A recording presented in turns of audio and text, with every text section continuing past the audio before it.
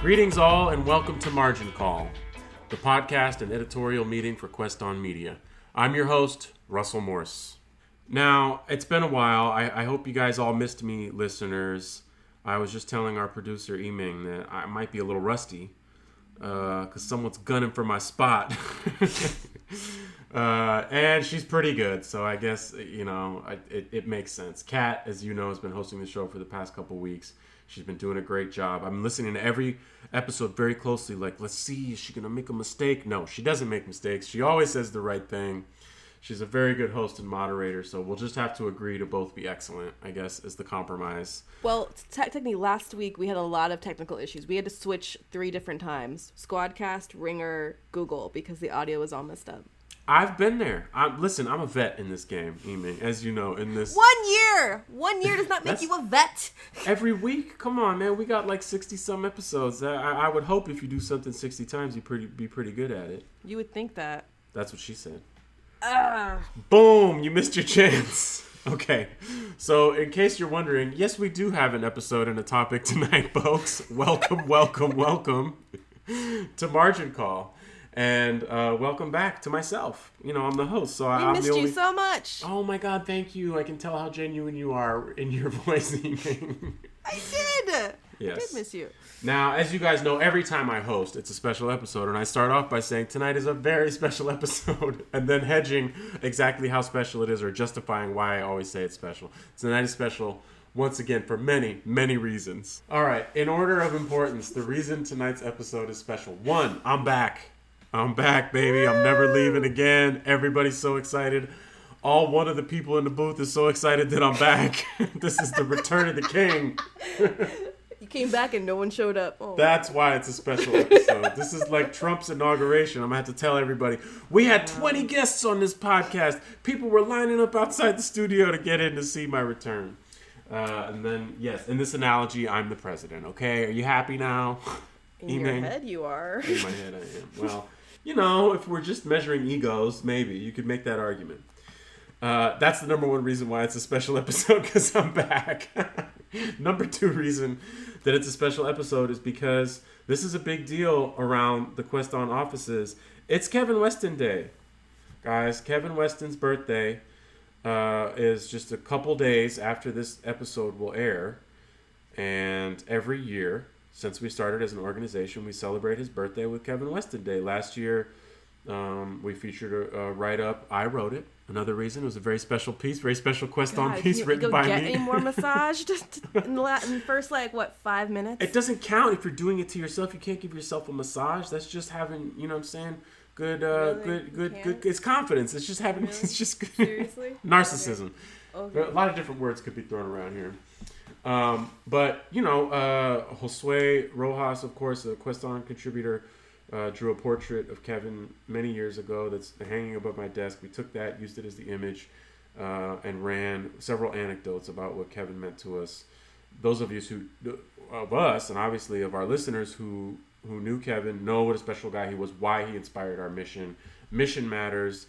Kevin dedicated his whole life to highlighting the voices of young people, people of color, marginalized people, and finding new and innovative ways to do it. Like, he was one of the first people I knew that was like eagerly embraced. I mean, I'm old, right? I'm old school. I've been in the journalism game a while. When I started, it was all about newspapers and print, and everybody was very skeptical about websites. Kev was the first one to be like, bro, we need a website. Bro, we need video content. Bro, we need audio. He was a multimedia guy. And he was one of the first people I knew to brought those tools to people that didn't have access to them. And that's a big part of what we're trying to do. So in terms of mission and how he inspired us, it's huge. It's huge. There's a reason that we named our organization after him.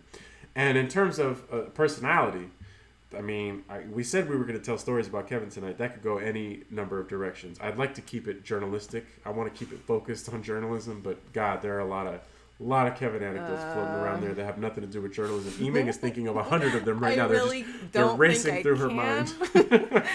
All my stories involve a bar, probably. Yeah, that's fine. Where all good stories start, I think. But so that's another reason it's special, because we're celebrating Kevin Weston Day. We're going to spend some time telling stories about him and, you know, connecting his mission to our mission here at Quest On. And also, we are in the final days of our fundraiser drive. So you know how you turn on the radio and you want to listen to NPR, and instead of listening to NPR, they're like, surprise, we're going to talk to you about our fundraiser. You're going to get a small dose of that. But we're going to do it in a fun way so that it's not just like boring, and we're giving away cooler things than tote bags or whatever else they're giving away at NPR these days. All right? And you're also going to get some quality. With Russell's face on it. Oh my God, we should add one of those as an incentive. We could do a lot of incentives that we haven't done. Mug with my face. We'll make it a mug like the mugs on The Office. You know what I'm talking about? The mugs from the America's Got Talent party. I know. Any other Office heads out there? I know Emig knows what I'm talking about. Any other Office heads? We're putting it on there right now. Russell's coffee mug from Kelly Kapoor's America's Got Talent party. Obscure? Yes. Or why can't we put their face on it? Why does it be your face? Why would someone want your face on their mug? It's funny, man. It's funny. It's kitschy. Okay. It's cool. Only you would get that perk. You know what? And that's what I'm going to donate. Whatever that coffee mug costs, that's going to be what I donate. $1 million. Yes. And I'll take $1 million of my own dollars to get that coffee mug. I've always wanted one. Everybody goes home happy. The project is funded for at least another few years. We could do a lot with $1 million. God, that'd be amazing. Yeah. But the way that the fundraiser is shaping up now is great. We've gotten a lot of support from people, including you guys, listeners, people who are listening to the show right now. Those of you who are out there who have already donated, shout out, thank you. We feel the love. Like, the dollars are great, but it also is very good to feel the love, to know that we're supported. Because a lot of times, Emig and I feel like, are we alone in this? Yeah. Are we alone in this? And we have a lot of supporting characters, as you know. The list of Quest On contributors and supporters and team members and staff members is so long. And if we tried to give them all shout-outs, we'd be here all night. It's a team effort. But still, sometimes, very late at night, when we're on deadline and we're trying to make things happen, Emig and I just feel like we're, on a desert island. It's like Castaway. She's Tom Hanks. I'm Wilson. Or maybe I'm Tom Hanks. Because I thought if I said I was Tom Hanks, you would say, why do I have to be Wilson? And I can't answer that question. No, I'm definitely a ball that gets lost somewhere at some point. So you're probably okay, great. To survive. So anyways. Let me rephrase that, listeners. It's basically Castaway. I'm Tom Hanks. I have made fire. And Emig is a volleyball I found and made a friend out of. Is that better? You guys are getting the inner workings here, man. I like to think you inherited me when Kevin passed away. Great. So Kevin passed away. One of his prized possessions was a volleyball. And he was like, "Hey, Blood, I want you to have this." And then he handed me the volleyball. And then I turned the volleyball over, and it turned out to be Emig, who is... Okay, I think we've gone so far off whatever path we're on. I can take an analogy way past the point it needs to go. It's I know. one of my many gifts. That's what scares me a little bit. So we'll leave it there, guys. The fundraiser has been going very well. We appreciate the support, and we feel the love, because sometimes you feel alone. Everybody's been in this position where you think you're the only person that cares about something, and you wonder if you have support out there. This drive, in addition to getting us much needed resources so that we can pay the bills, has also shown us how many people support us and how many people care about us and like our content and want us to keep doing what we're doing. So thank you to you, everyone who has given, and people who haven't given. All good, no judgment. Feel free to listen to this podcast. Hella judgment. I'm kidding. Wilson's gonna give you some shade. Tom Hanks is letting you slide. That's my new name, Wilson, I guess. We'll call you Wilson. It might stick. You never know. So we're going to talk a little bit about those things. We want to let you guys know about what incentives we're offering aside from my office mug, which we're going to just make, I guess, manufacture overnight. No tote bags. It's all cool stuff. And we're also going to share some stories about Kev. So I do want to start off with I have a couple key Kev stories. There's so many Kev stories, but I think things that are really central to the work that we do and the ways that Kev inspired me as a journalist. One, it might not speak to like a high level of journalistic quality, but it does speak to hitting deadlines, which is something, oh my God. Sometimes, I think Shirley Abney, another one of our supporters and contributors, once said, when she was my editor, I was way behind deadline, and she said, it doesn't have to be good. It just has to be on the page. Which really stuck with me, man, because we don't have those kind of tight turnarounds anymore, but I used to, let's say, I was covering the Republican National Convention for New American Media. It was like, George W. Bush would give his keynote address at 10 p.m. And then I had to like go back to my hotel room. We did this in 2008 when Barack Obama accepted the nomination.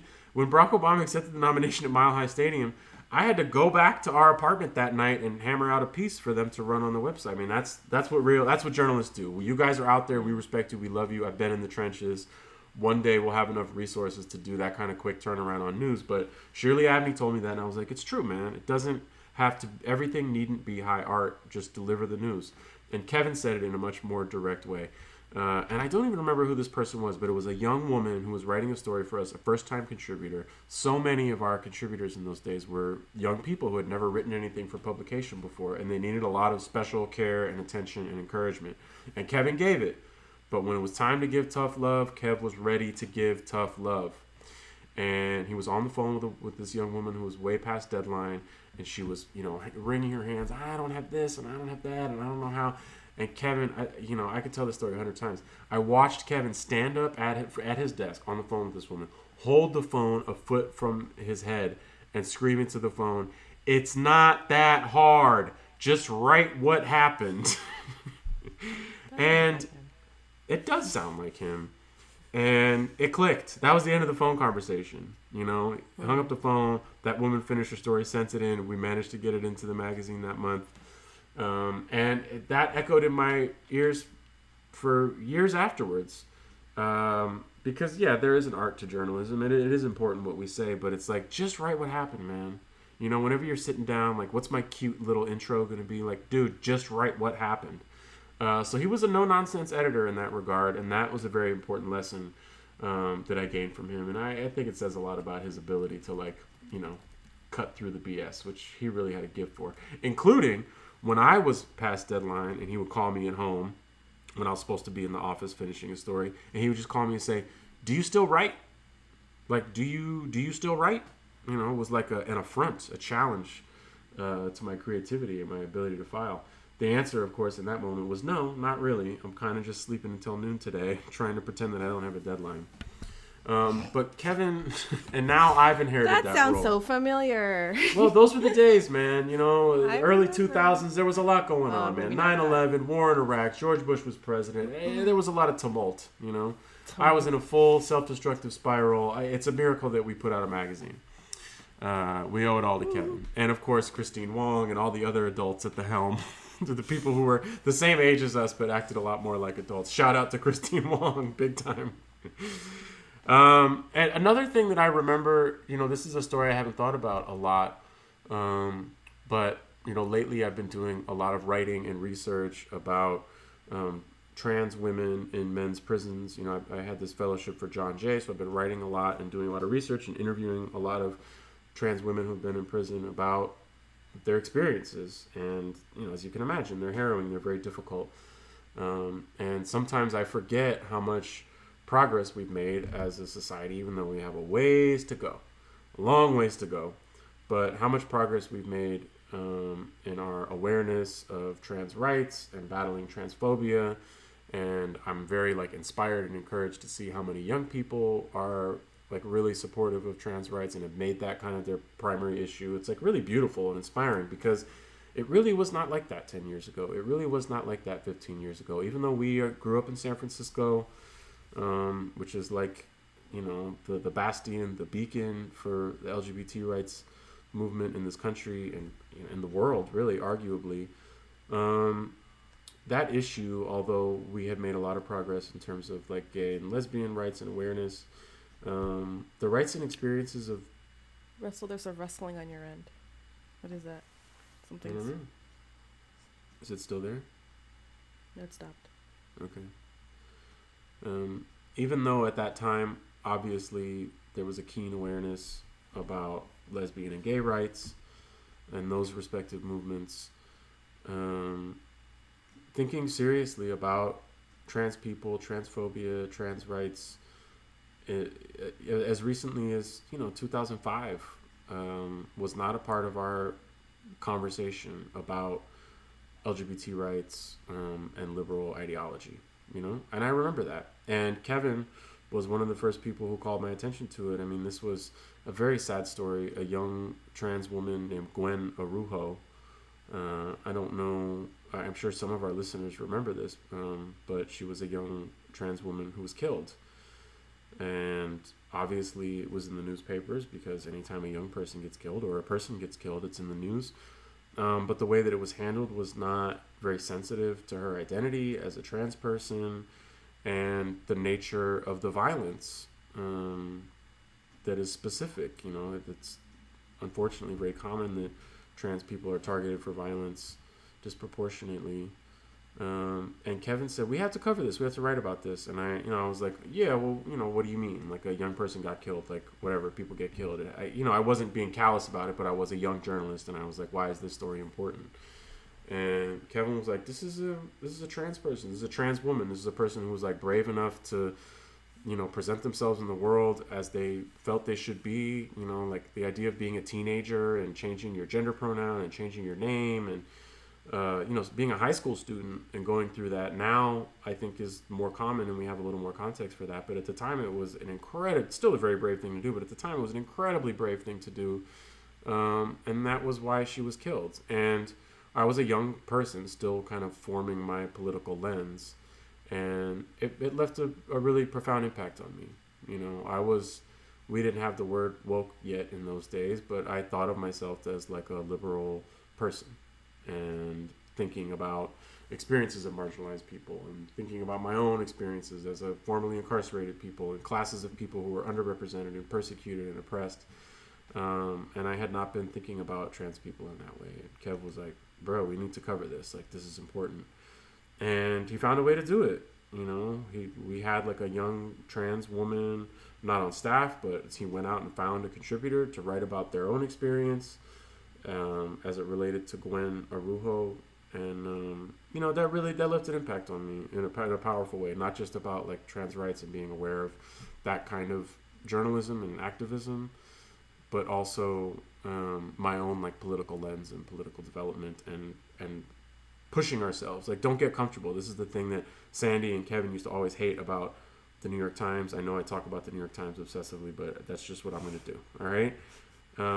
Sometimes journalism is very, very insular, and a lot of like when we hear, conservative people say, "Oh, liberal media bias," like there's kind of some truth to that, because you get a high concentration at these publications of people who consider themselves liberal, think they understand the world, kind of overeducated, all from a very similar class background and class experiences, not very diverse newsrooms. But because they went to whatever, liberal arts college or because they have liberal perspectives, they think, I'm using a lot of euphemisms here. Kev just used to call them white liberals. He would just say white liberals. I'm kind of like going out of my way to say like, it's not just race specific. There's a lot of class in there and there's a lot, diversity in newsrooms isn't just like getting people of different like ethnicities and genders and backgrounds. It's also like life experiences,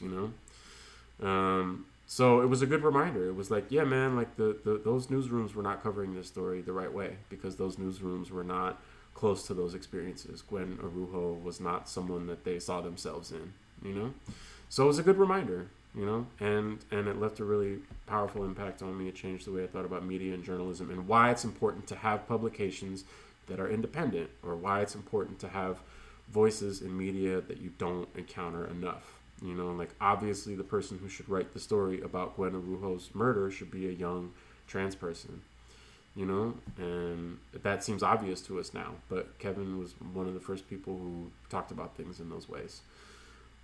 So, are there a million other stories I could tell about Kev where he's acting like a maniac or cracking people up or losing his keys or using slang from the 70s that nobody knows? Yes, of course I could. But journalistically, that's the impact that he left on me, and those are, that's like a key example of it. But I call myself a young journalist at the time that I was working with Kev. You were a high school student, like a very, very young journalist. Uh-huh. I can only imagine what your experience was encountering the force that was Kevin Weston. Yeah, he scared me at first. Makes sense. He was intimidating. I remember being I felt very small, like smaller than I was. I felt like a little rabbit. A little rabbit. You've graduated from a volleyball to a rabbit. Talk to me about the first time you worked with Kevin. What was the story? What kind of guidance did he give you? First story? Or, one of the early ones when you really encountered him as an editor. One of my first memories of Kevin, of working with him, was when he... Not my first memories, but the more prominent memories of him was that when he liked to proclaim that he got me to edit video. And it was, I think it was a JR piece. It was a movie, the Block Report movie or something to that effect. It was something like that. And I had to edit it. It was my first time editing, and I was petrified because I didn't know what I was doing. I didn't know how to cut anything at the time. And so I was really freaking out, and I was like sitting at whatever desk I was at, and I was just like freaking out because I was like, I don't know how to cut video. I don't know what I'm doing. And he was like, no, sis, it's cool. Just make a story. Just make a story. And I was like, what does that mean for video? How do you do that? And I remember showing him my edits, and he was like, it's cool, but we need like this, and that. And I was like, okay. Yeah. So. Well, I mean, his advice to you kind of mirrors what he was telling that young woman on the phone, which was like, don't be in your head about it. Trust your instincts, which I think is empowering. I've worked with a lot of editors, and when I was a young person, I worked with a lot of editors that felt that they needed to hold your hand in like kind of a patronizing way, where it was like, here's the inverted pyramid. You want to do who, what, when, where, like a lot of square kind of journalism 101 stuff. Right. And Kev trusted our instincts. He was like, dude, don't overthink it. Like, you were there. You're the authority on this. Right. Tell the story. And I mean, video's a little more technical than writing. So there's other stuff that's involved. Yeah. But it's a testament to him, I think, that he trusted your instincts. He's like, yo, just chop it up. And then, as much as he would say trust your instincts, then he would come in and be like, nah, you need this. Nah, you need that. But trust your instincts for the foundation. I think that's good advice. I still tell that to young writers or first-time writers that I'm working with. It's like, just write it down. Pretend you're writing me an email. Like, record your voice telling a story. Well, and then transcribe it. For me, it was interesting because I have my memories of working with him when I was young, and then I got to experience seeing other young people experience their first time once we were working in Oakland together, and because we had our little cohort for Quest On Media Part 1. Quest On Media 1.0. 1.0, whatever you want to call it, and I got to kind of see like a mirror aspect of that, like how he would talk to them, and I would just go back in time in my head to that. I was like, holy shit, it's like the same like sequence of events, but like he talks a little differently, but it's the same idea. So it was kind of trippy, but also kind of cool to see like the full circle of that with him because he like really cared, and I guess before like I thought he was just he always looked a little like he didn't care sometimes. It was a gift. But he did care. Like in his own weird way, he did care. And so I really appreciated seeing him continue that with like the next group of young people. Like even though Yo was no longer a thing, like he was still like trying to build that up in his own way, which was really cool to I mean granted it was right by the time he was about to pass away, but like I said in our video, like the last day I saw Kevin, he was like asking me about work.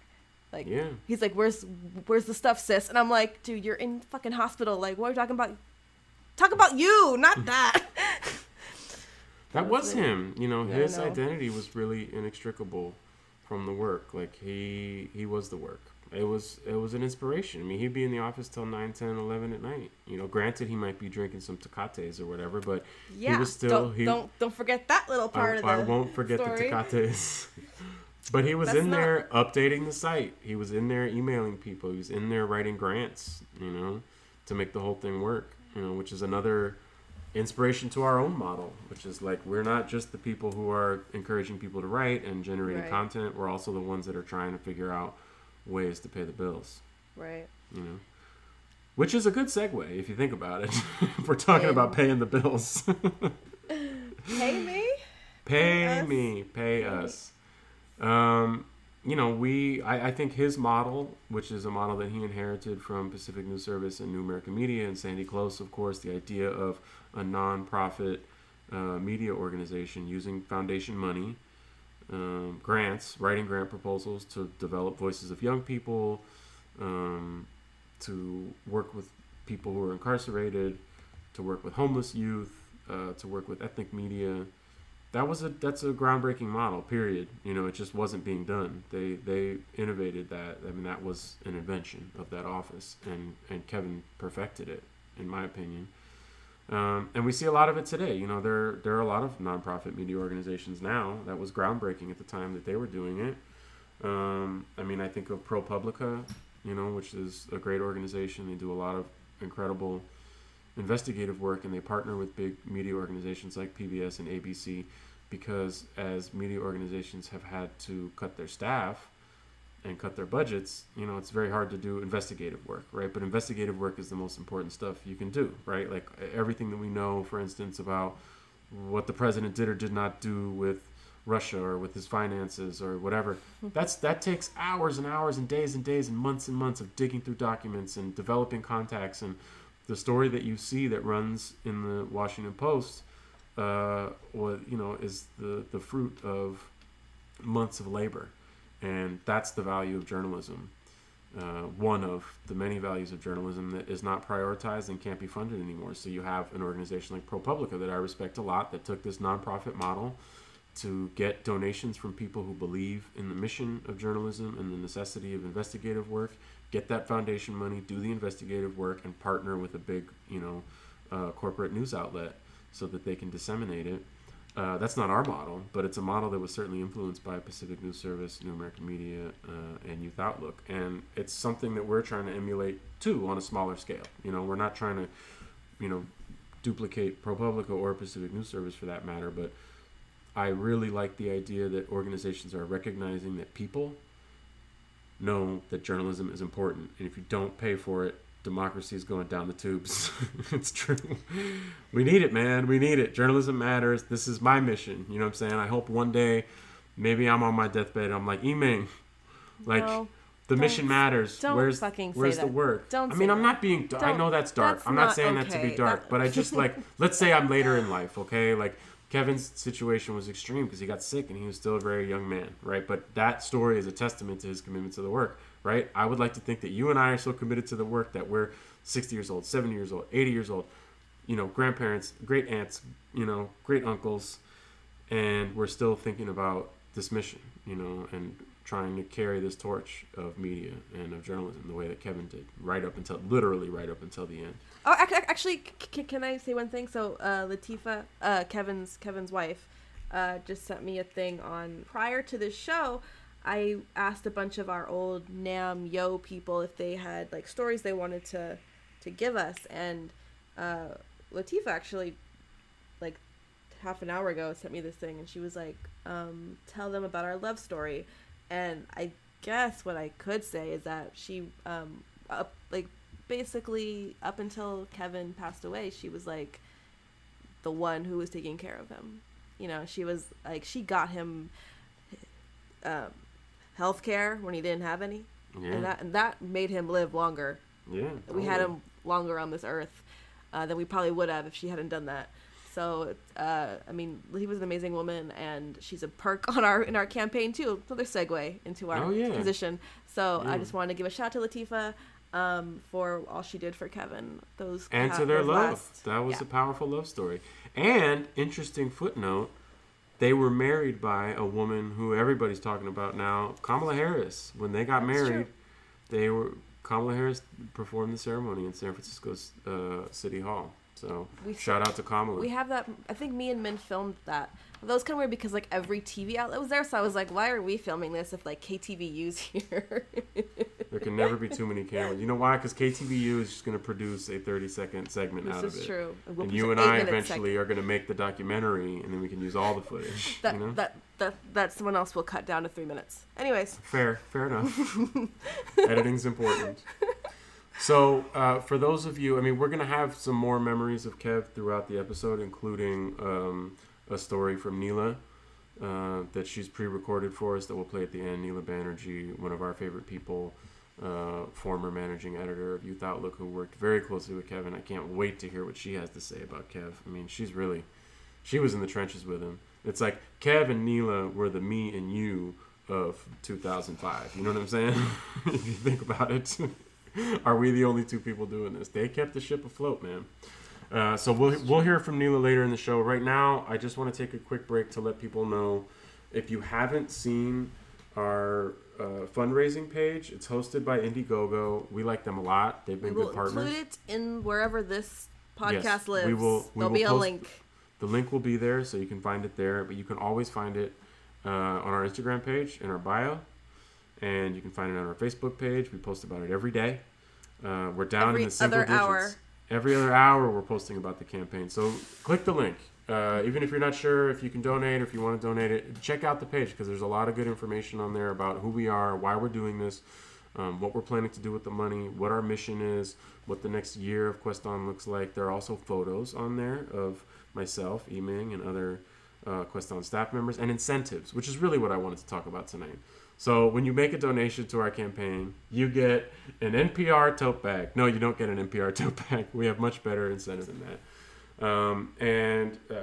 I have so many favorite incentives that I want to plug, but one that just got purchased yesterday, I was reminded of how great it is a print of one of Charles Jones's photographs. You know, Charles Jones is an old friend of ours. He comes on the show all the time.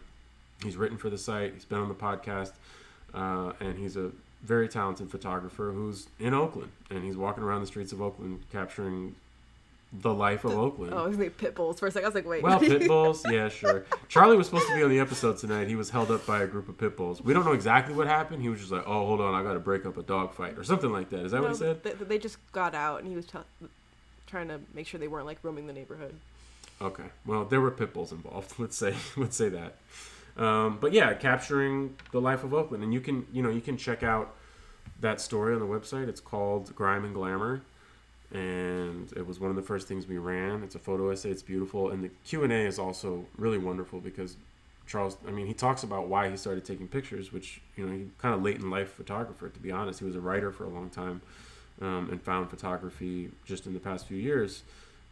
Because of a trauma that he experienced, and he was going to therapy, and his therapist gave him an assignment to find something beautiful. It's like, because he could only see darkness at the time, and the way that he talks about it is really wonderful. So check out that Q&A. But one of our donation levels, which is, I'll bring up all the incentives right now so that I can quote properly what all the donation levels are. We have quite a couple, like duplicates of like numbers, like several hundreds. Different things attached to that. So. Oh yeah, we have duplicates at each level, but I just want to make sure before I tell people to go get Charlie's photo, which is one of my favorite incentives, honestly. No knock on any other incentives, including being a guest on the podcast. We haven't even spoken about that. But when you donate at the $80 level, you get a print of a Charles Jones photograph. It's beautiful. We might even use it as our image for the podcast. But it's just a young woman in a classic car talking on a cell phone, wearing a cheetah print shirt. Presumably at a sideshow, because I think he was taking photographs at a sideshow or a lowrider show. But it's a beautiful black and white photograph, elegantly composed. It's the kind of thing I want to hang in my house, and that's at the $80 level. But there are levels for everybody. It starts at $5, and we'll put your name on the website. We have Quest On t-shirts. I think that's our most popular level now, is the pick a t-shirt level. You can choose which one you want. We have the brand new logo designed by my boo, Sophia Ishak. Shout out to Sophia Ishak, who made a new Quest On Media logo with incorporating the portrait of Kevin in the masthead, which is on our website now. We're using it across all platforms, but it's a great t-shirt. And then we also have a t-shirt from our partners, Raygun, who make a big t-shirt that says in very large block letters, "Pay for the news," just so you can let people know that you paid for the news and tell others to do the same thing. Because if you're consuming free media, you get what you pay for, people. Pay for your news. And there's one I also want to add that we haven't put up yet, but yeah. for the final week of the campaign, I wanted to put a shirt for the Margin Call with a logo on it. Yes, Margin Call logo t-shirt. And shout out to your boo, Min Lee. All the boos are helping because they love us, and we're not getting paid for it. Yes, bravo to all the boos who don't get do the work but no money. That's what boos do. They support. Boos support forever. So shout out to the boos, and get your Margin Call t-shirt. We're going to put it up there as one of the alternates for the t-shirt design, but it incorporates the pigeon, which is an image that we've used for Youth Outlook for a long time, ever since Josue Rojas and I used the pigeon in our logo for Public, which was our comic that ran on the back page. And he's on a soapbox because aren't we always on a soapbox here on this show? I try not to be because I'm not a soapbox guy. I talk a lot, but I don't need to be on a soapbox. You're not a soapbox, really? I don't think so. Do I get preachy on this show? Maybe about Drake. That's the only thing I get on my soapbox about. But We're not doing. Oh, did you bring up Drake? Oh, you brought up Drake again. No, I didn't say nothing. About Drake. All right. Except for just now. So yes, I'm glad that you mentioned that. But we also have a lot of stuff that was donated by staff. I mean, Charlie isn't the only one who offered up an incentive. Also, we mentioned Neela earlier. Neela Banerjee, one of our favorite people. She offered up a manuscript critique. Neela is a very talented writer. She's taught creative writing. She's a publisher now in Los Angeles for Kaya Press. They highlight work of Asian American writers, among others. But she can really critique a manuscript. And I think, Eamon, you said this in your post about this, that you shared some of your writing with her, and she really let you know what it needed. She's a very smart, very honest editor. And if you're a writer and you have a manuscript that needs some eyes, Neela's your person. So, and at $75, that's a steal. I might use this. There's two available. There's two. Two available. So act now. 20-page manuscript. She's not going to be editing everybody's copy. Just the first two people who come in.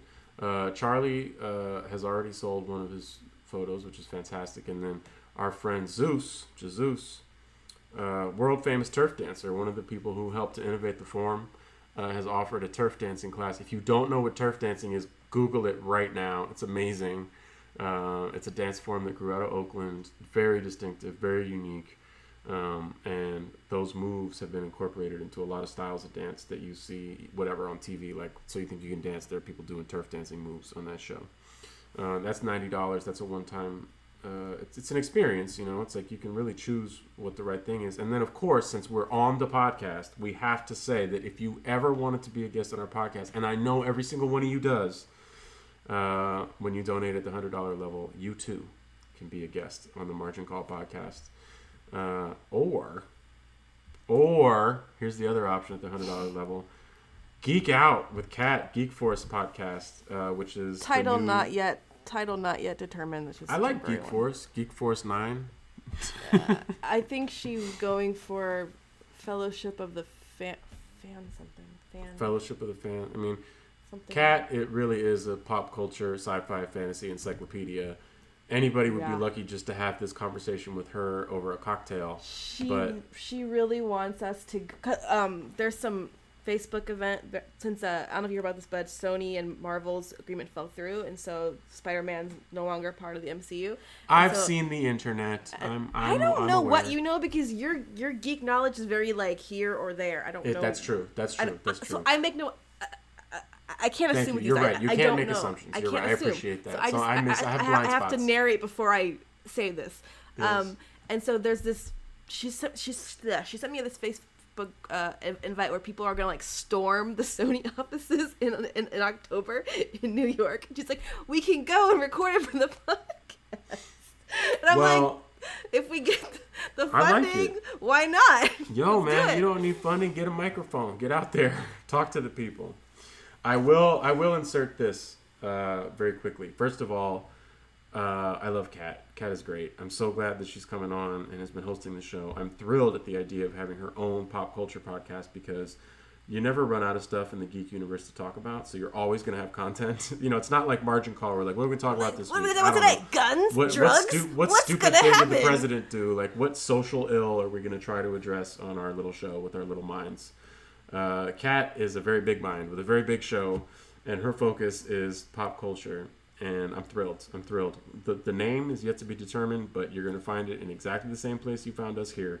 And if you are even remotely interested in geek life, get thee to Kat's podcast ASAP. We'll keep you guys posted on when the first episode comes on. And if you donate at the $100 level, you could be a guest on that. Even the inaugural episode. Who knows? If you claim it tonight, you could be the first one. You're going to have to bring your geek knowledge with you. First, let me let you know. I got I got roasted in there. She I got schooled roasted in there Russell. for That not was knowing that some was things. fun. That was fun to listen to. I know. I'm For glad you me. enjoyed it. I I'm wasn't glad there you for it. enjoyed I was so sad. I couldn't see the moment she like. Her geek knowledge is superior, man. It's hard to argue that it's not. So I'm just gonna say, I know. Sometimes even the great ones among us are wrong.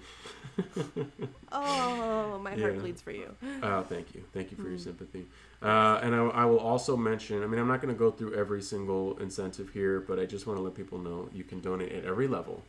And at the end of our campaign, everyone who donated is invited to our wrap party, because there will be a party. And there's going to be entertainment. Everybody who we've listed already is going to be there. Many of the prizes are going to be on display. We're going to have a raffle. There will be beverages, adult and non-adult beverages. We're probably Bring your children. We're going to get some carnitas, some carne asada. Maybe we'll have a clown blowing up balloons. Who knows? It's going to be a legit party. But there is an option on here to get a VIP pass to the party that gets you a drink ticket, a ticket for the raffle, a shout out on the mic. Come to the party. If you support the campaign in any way, you're already invited to the party. But if you get a VIP pass, you will get special treatment.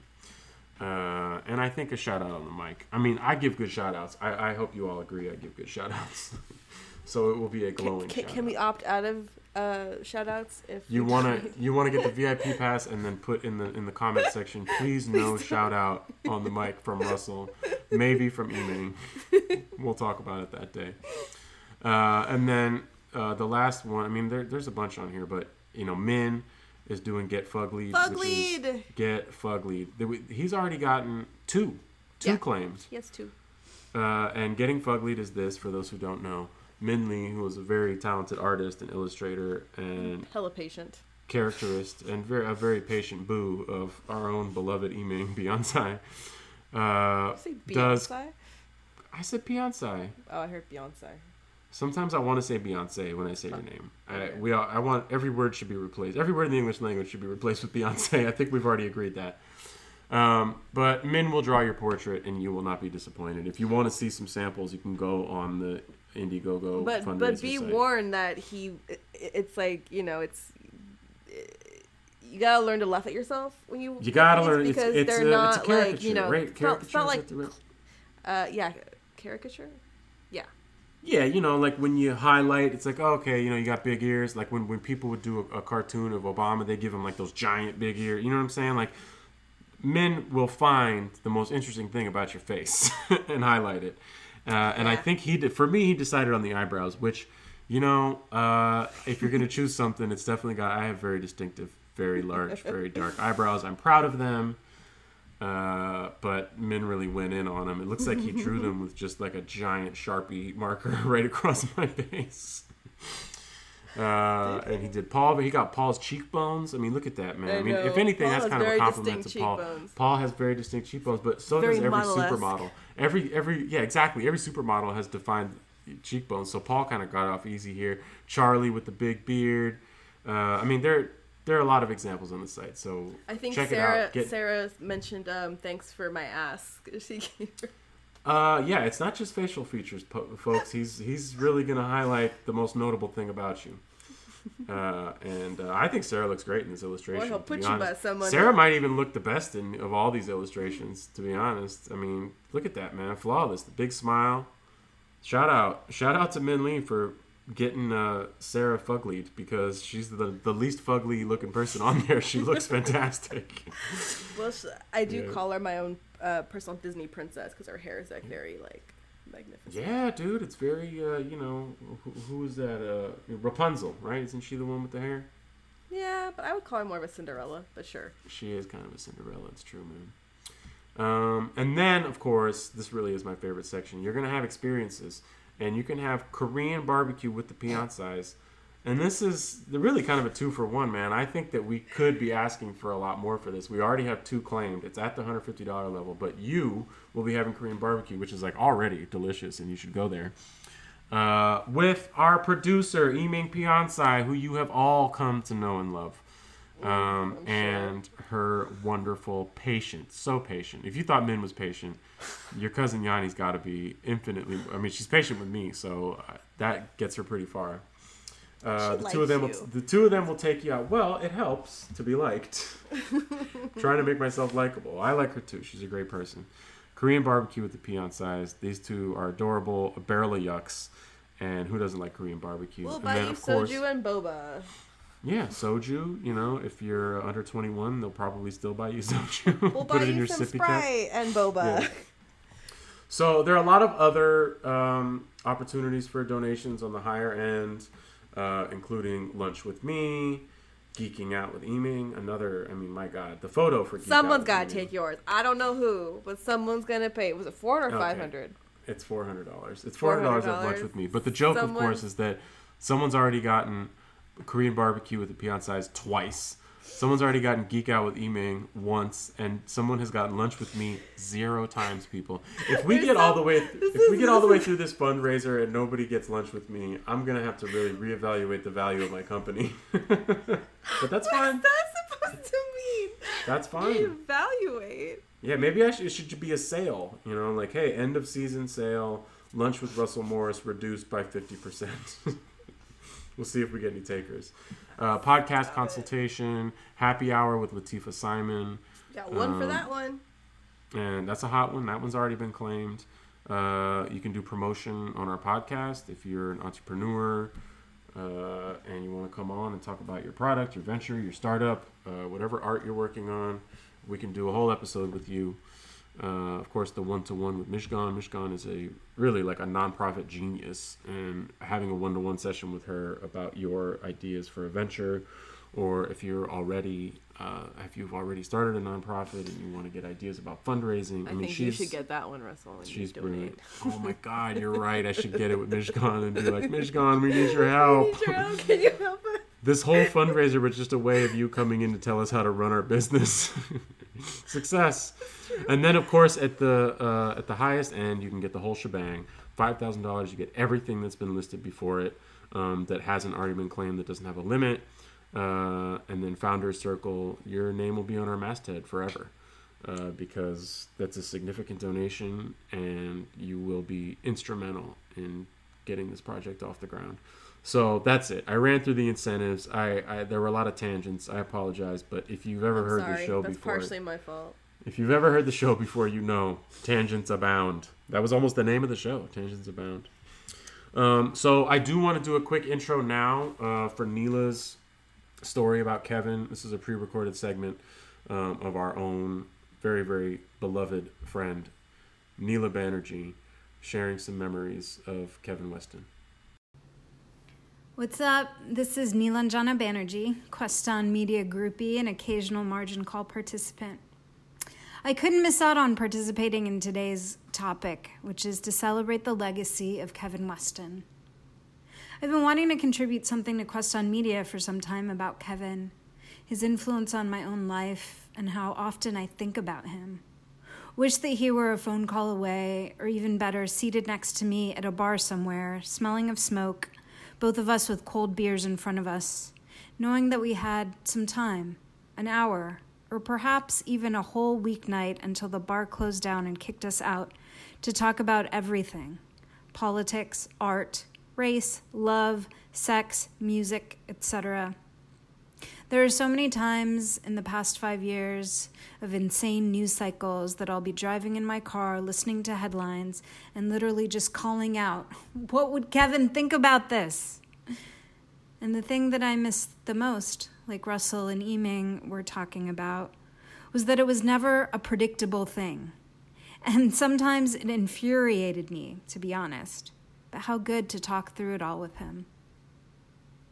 Unlike Russell and Eming and a lot of other young people, I didn't come to Kevin as a young journalist who had never written before.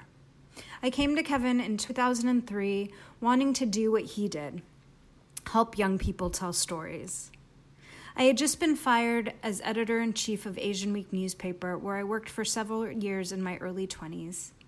Basically, a young journalist that had been given way too much responsibility and turned the weekly newspaper into a somewhat radical outlet that covered all the craziness that was happening to communities of color in the post-9/11 years, until the publishers, who were too busy running the SF Examiner into the ground to notice, finally noticed. I was heading back to school in the fall to get an MFA in fiction from San Francisco State University, and after running into Kevin at a few professional events, and once at a club in Oakland, where I tried to talk to him, and he promptly disappeared after saying he'd be right back. Classic. I finally got him to go to lunch with me, where I said I'd love to help Yo in any way I could. And shortly after that, he hired me as managing editor.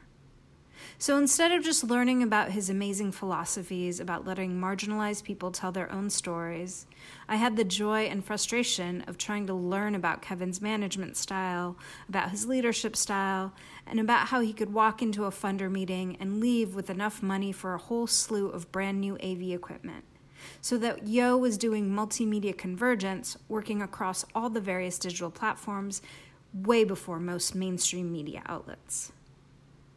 Anyone will tell you that Kevin was cryptic, almost maddeningly so. When you tried to get direct answers out of him, so much so it drove me crazy. But what I will always remember and what I will miss the most is his unwavering love and support for the people and the ideas he believed in. Once, when Kevin brought me into this organization on a whim because I said I wanted to do the work, me, who was at the time a 25-year-old girl from Ohio with a couple of years of mainstream and ethnic journalism experience under my belt, who had never worked with young people, definitely not marginalized or at-risk young people before, he supported me, protected me, believed in me, and championed me. Kevin, with his gruffness and mystery, gave the people around him the confidence to finish the story, and in my case, to trust myself to help young people to tell their own stories, something I have now done since then, that summer of 2003 at the Yo offices, in collaboration with Kamala Harris's youth programs when she was DA, in continuation high schools in SF and LA, and now as a professor at UCLA. Sometimes when I don't believe in myself, in my voice, or my worth, I still think back to the way Kevin believed in all of us, and it is still powerful enough to keep me motivated. One of the things that makes me miss Kevin the most is the renaissance about science fiction writer Octavia Butler. Kevin was a huge fan of Butler's work, and I remember his palpable grief the day she passed away. I also remember several very confusing meetings that he and I had one-on-one in the sunny conference room of the Yo New America Media offices, when he would try and mentor me by using Octavia Butler analogies about her books The Parable of the Sower or the Pattern Master series, which I hadn't read, and I would leave those meetings having no idea what he was talking about. Fast forward to now, and writers and artists and activists are talking about Butler's work, using her ideas as jumping-off points for social movements, and recognizing her all-around genius and how much we need her ideas. Kevin, of course, and as usual, was way ahead of his time. If you haven't read the work of Adrienne Maree Brown, please do check it out. She is a social movement organizer who has done a lot to center the work of Butler. I've been obsessed with her books all summer, especially Emergent Strategy and Pleasure Activism. In Emergent Strategy, Adrienne writes, "This book is for people who want to radically change the world, to apply natural order and out of love of life to the ways we create the next world." This book would have been a little woo-woo for Kevin. He was a true earth sign Virgo, except of course for his belief in ghosts and the supernatural. But he would have hella kicked it with Adrienne, and maybe they crossed paths in the Bay back in the day when we all lived there. But so much of this book, which everyone seems to be reading this year, is about Octavia Butler's writings. Adrienne quotes Butler from Parable of the Sower. Quote, "All that you touch you change, and all that you change changes you." Last year, there was a special exhibition of Octavia Butler's archives at the Huntington Library in Los Angeles, and a special set of events put on by an awesome organization called The Clock Shop, including a publication around the exhibition called Radio Imagination. I had actually meant to write a review of the publication as a letter to Kevin for Quest On, but things got in the way. Picking it up today made me feel close to him. Hopefully, if you get anything out of this episode of Margin Call, you'll support the work of Quest On Media through their Indiegogo campaign, because it's continuing the work of Kevin, and by proxy, the ideas of Octavia Butler. And also, you'll pick up some of her work. The great LA journalist Linnell George put together a ghostly interview with Butler for Radio Imagination. She pulled from the archives and crafted an interview from what she found. So she asks Butler, "What do you writers do all day?" And this is Butler's answer. I imagine that she and Kevin are kicking it hard wherever they are. Butler says, "Tell a story in a poem, observe a reality, offer advice. So if you're blocked, clean house. Turn off your mind for a while. Let your subconscious know in no uncertain terms what you want from it. Then forget about it for a while. Get a job. It will remind you why the insecure world of writing is so great, and it will enable you to avoid moving in with your relatives. In the end, it was my final prescription for block breaking that got me working. Passion. Get scared. Get mad. Get frustrated. Get writing. Love you always, Kevin." All right. Thanks to Neela for that.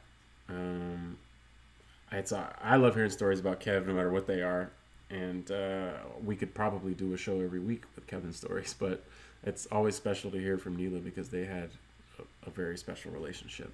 They brought us up. They were like our parents, or like our cool auntie and uncle, or, I don't know. Neela's only a couple years older than me, so maybe that's not the right comparison. What are you talking about? Well, I mean, in terms of maturity level, like Neela definitely had it together enough to show up to work and hit deadlines and stuff. And even though she could party with the best of them, we all know that. Oh, I remember. Yes, yeah, and those are the stories that we won't be able to share today. Unfortunately, the party tales of 275 9th Street, Buzz 9, Wish, Buzz 9 Underground, all the bars that we got thrown out of. Those were the days. It felt like everyone turned 21 on the same day. It's really, and that day never ended. First of all, thanks again to all of our listeners for bearing with us. I really want to encourage you, if you're a fan of the show, to go on the site and figure out if there's a level on there that makes sense for you. Everything counts. Everything matters. If you want to give us $5 and have your name on the website, thank you. Wonderful. If you want to become a member of the founding circle and have your name on the masthead forever, I mean, that's big. You're getting in on the ground floor. But any level of support is appreciated. Just check out the link. It's on our Instagram page. It's wherever you found this podcast, whether it's on Spotify or iTunes or on our website. There's a link there too. We can't do it without you. We're doing the best that we can with what we got, but this support is crucial to keeping it going. It's been a hell of a year, Yiming. I'm sure you'd agree. Can I just say one thing? Yes. So just to kind of go off of what you were saying, we don't have anyone funding us. It's literally out of our/my bank account right now. And this is our attempt to not do that anymore and be a legitimate organization, hopefully be a nonprofit within the next year. At least that's my hope.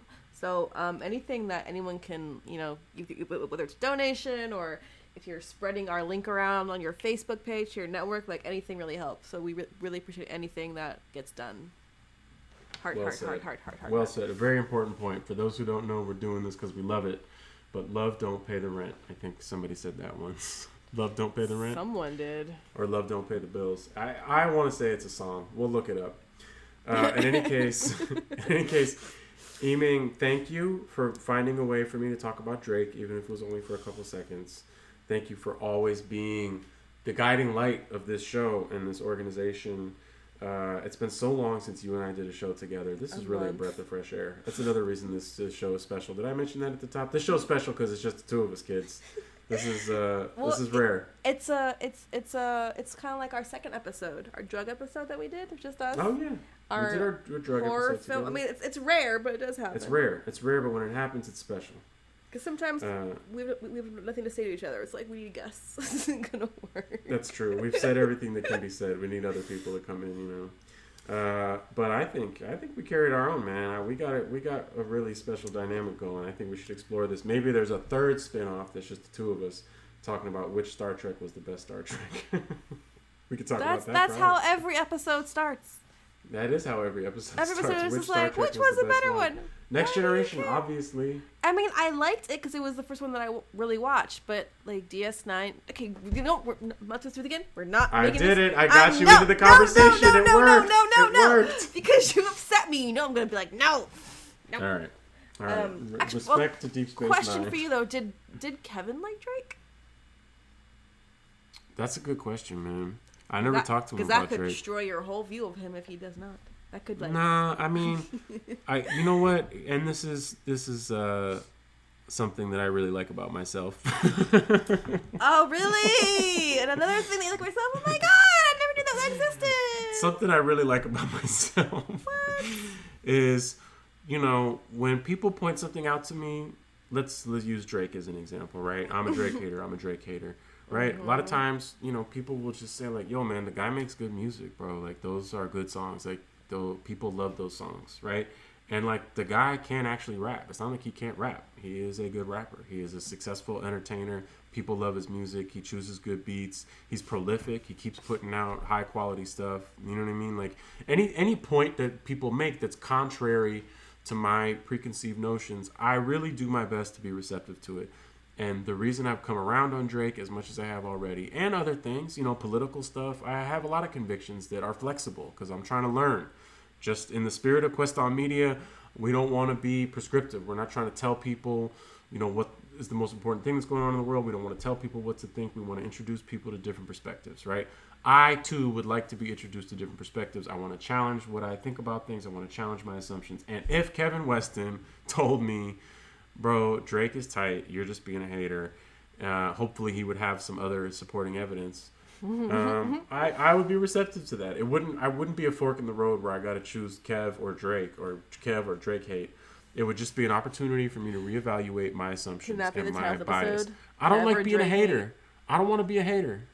You know, just like Big Pun said, I don't want to be a hater no more. Cool. That's not exactly what he said. To paraphrase Big Pun, I don't want to be a hater no more. I'm open to any time that people want to point something out to me that I'm wrong about or that I've made unfair assumptions about. Okay? Even if it's something I like that maybe I shouldn't like.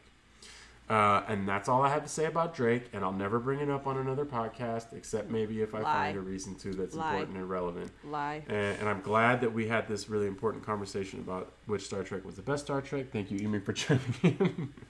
All of that is to say thank you, Eming, for tonight. It was a joy.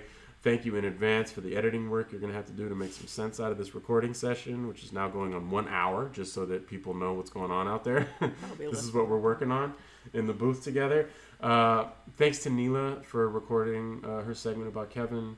Like I said, I always love hearing stories about that dude, man. That's how you keep people's memories alive. Keep telling those stories. You know, my grandma died this year. I haven't gone a day without telling a story about something she did. You know, I know you lost your grandma recently. It's real. This is how we keep people alive. We keep their memories alive. Tell those stories. Thanks to everybody who's donated on our Indiegogo fundraising. Thank you. All of you. You're all awesome. Seriously, every single one of you. It really, really means a lot. We feel the love. We feel the love. And thanks, as always, to our listeners. Until next time, Quest on, everybody.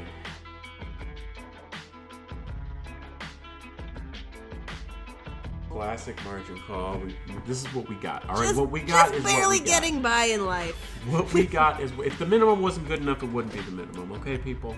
That's going to be how the show opens. Welcome to Margin Call. We suck. How are you today? We suck, but you're listening, so what does that say about you? I don't know. That's our slogan. That's our tagline, I think. This episode of Quest on Media's Margin Call was produced in Richmond, California.